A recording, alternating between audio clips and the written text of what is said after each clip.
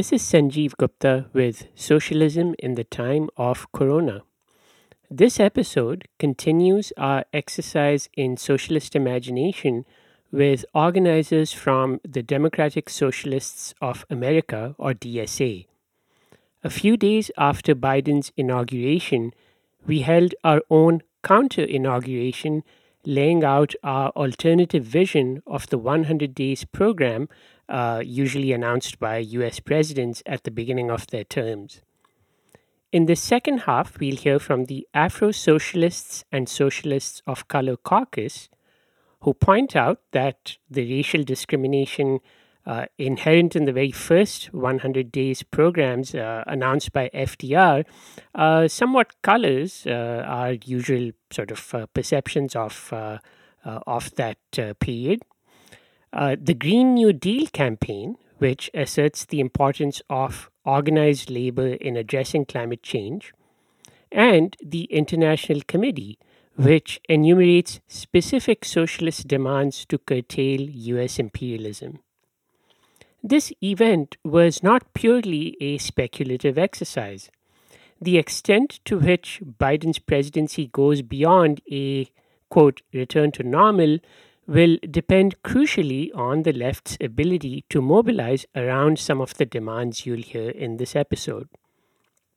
This podcast is not affiliated with the DSA, and all audio is included with the permission of the individual participants. The first speaker that we have will be Crystal from the Afro Socialist and Socialists of Color Caucus. Crystal, take it away. Thanks, Daphna. As you said, hi, my name is Crystal Okafor. My pronouns are she, her, hers. I'm calling in from Lenni Lenape land, and tonight I'll be speaking as a representative of the Afro Socialists and Socialists of Color Caucus. AfroSoc mobilizes DSA's BIPOC membership and builds power with and for the nation's multiracial working class. I'm proud to present AfroSoc's vision for a socialist government during a time of interrelated crises. It's important to recall the origins of 100-day planning. President Franklin Delano Roosevelt was the first chief executive to mount such a campaign. In his 1933 100-day plan, FDR modeled some of the policies for which we, as socialists, advocate: universal programs for employment and social protection.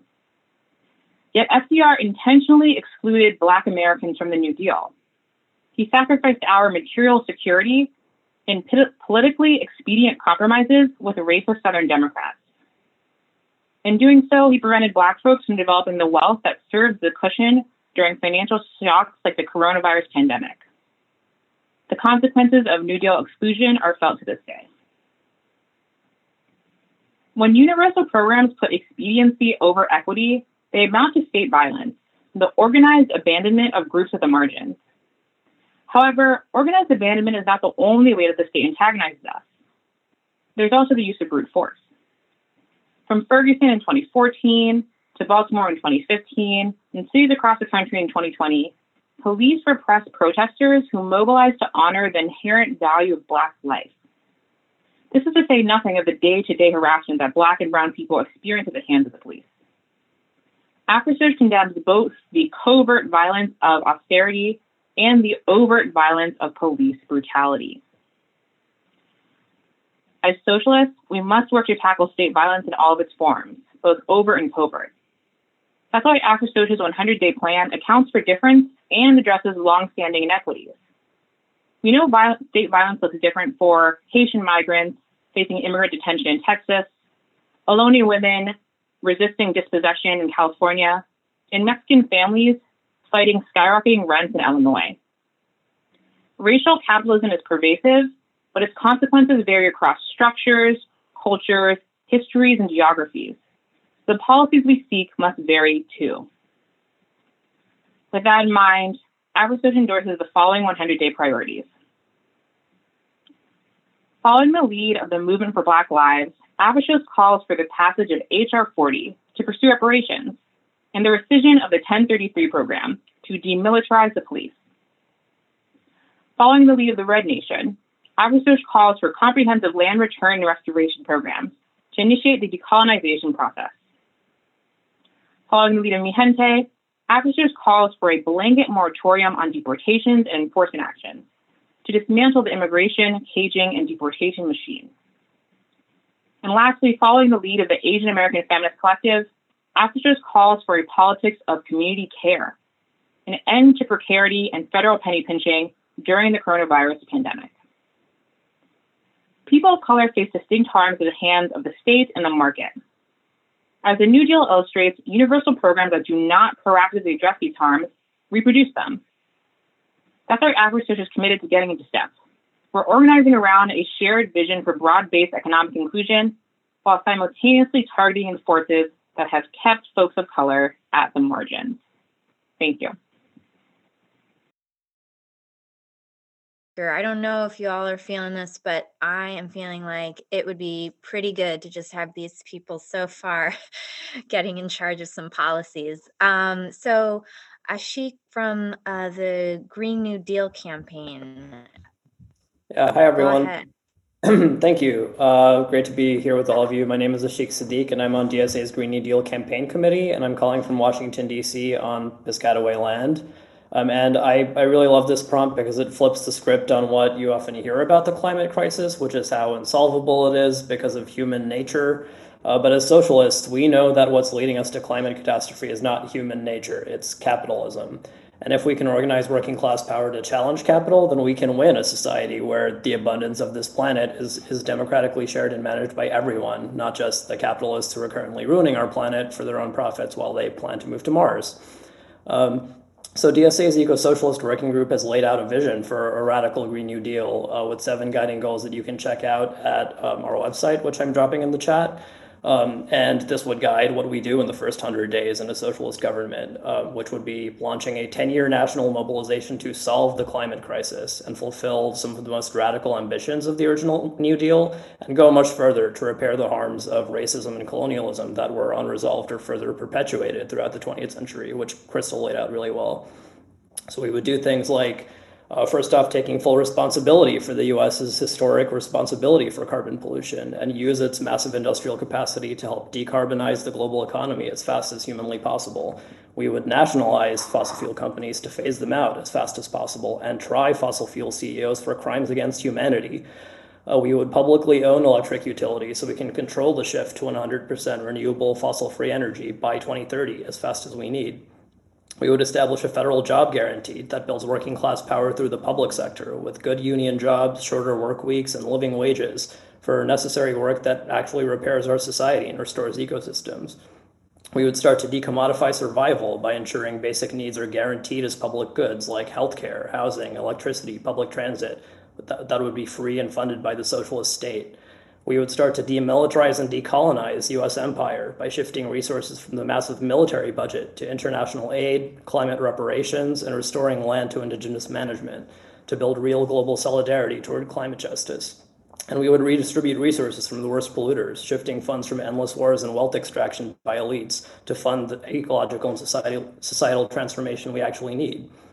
But where are we at in real life? In Biden's first week in office, he's entered the Paris Agreement again. He's canceled the Keystone Pipeline, which are good things that reestablished the status quo of Obama's presidency, which was not exactly a socialist utopia.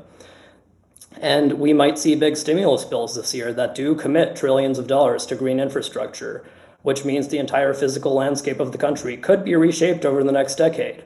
But on what terms? Where are those trillions going to go? Will it be to capitalists like Elon Musk and Tesla or Uber and Lyft who are lobbying to bust down labor rights for millions of workers? Will it find new ways to exploit workers in frontline communities within US borders and across the global South? These are massive questions that we have to figure out how to organize around. How do we get from where we are now to the world that we laid out, that we actually want? And the labor movement is historically weak right now, but unionization rates are actually pretty comparable to the beginning of the Great Depression in the 1930s, which is when mass worker action increased dramatically over the decade of the original New Deal to win massive advances for the working class. So that's why in real life, first 100 days, the DSA Green New Deal campaign is working with the Labor Commission to campaign for the PRO Act to protect the right to organize and help rebuild labor power to get as strong as it needs to be in the years ahead to win a just transition to a green economy for all. We have massive openings to reshape the political and physical terrain of American society this decade, but it's up to us to build a socialist organization that can be the backbone for working class power that we need to win a Green New Deal. So I'll just drop the link again to sign up for the Campaign for a PRO Act that you can plug into. Thank you. One last speaker for the evening, David Kotz from the International Committee. Dave. Hello, I'm David Kotz, member of the International Committee and a member of the Pioneer Valley DSA chapter in Western Massachusetts. In the first 100 days of socialism, American foreign policy would no longer serve the interests of big corporations and banks in their drive to exploit working people and to profit from ravaging the natural environment around the world. Instead, a socialist foreign policy would promote the well-being of working people in the US and throughout the world, would promote a sustainable relation to nature and a peaceful world. The new socialist American foreign policy would include the following. First, America would stop seeking to dominate the world. Toward that end, we would take the following steps. First, close all of our foreign military bases. We would make a large cut in US military spending to a level sufficient for a genuine national defense, not the projection of power outside the country. We would work cooperatively with other governments and through the United Nations to solve global problems, actually a position that's very popular with the American public at this time. We would turn away from a new Cold War with China and instead seek to promote peaceful resolution of disputes with China and to work with China on climate change and the threat of pandemics. Second, we would stop using economic and financial sanctions to punish other countries, such as Cuba, Venezuela, and Iran, that dare to act independently of the United States. Third, we would renounce the use of nuclear weapons and other weapons of mass destruction and pursue agreements with other governments to entirely abolish such weapons. Fourth, we would work toward a global green transition to achieve a sustainable economy and avert disastrous global climate change. Toward that end, technology would be shared, not based on getting a profit, but instead based on global need, taking special account of the needs of global South countries that are in the most danger. We are also committed to sharing the burden of preparing the world for inevitable climate change harmful effects. Fifth, we would work toward the creation of a new global monetary order that treats all nations equally to replace the current monetary order that privileges the US dollar. The current system enables the richest nations to serve as financial safe havens, which damages the global South.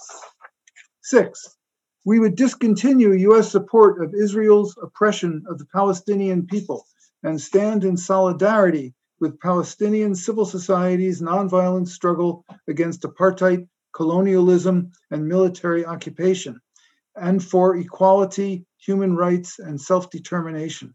A political solution to that crisis must be premised on the guarantee of basic human rights, including an end to the military occupation, an end to discrimination against Palestinians within Israel, and the right of return of refugees.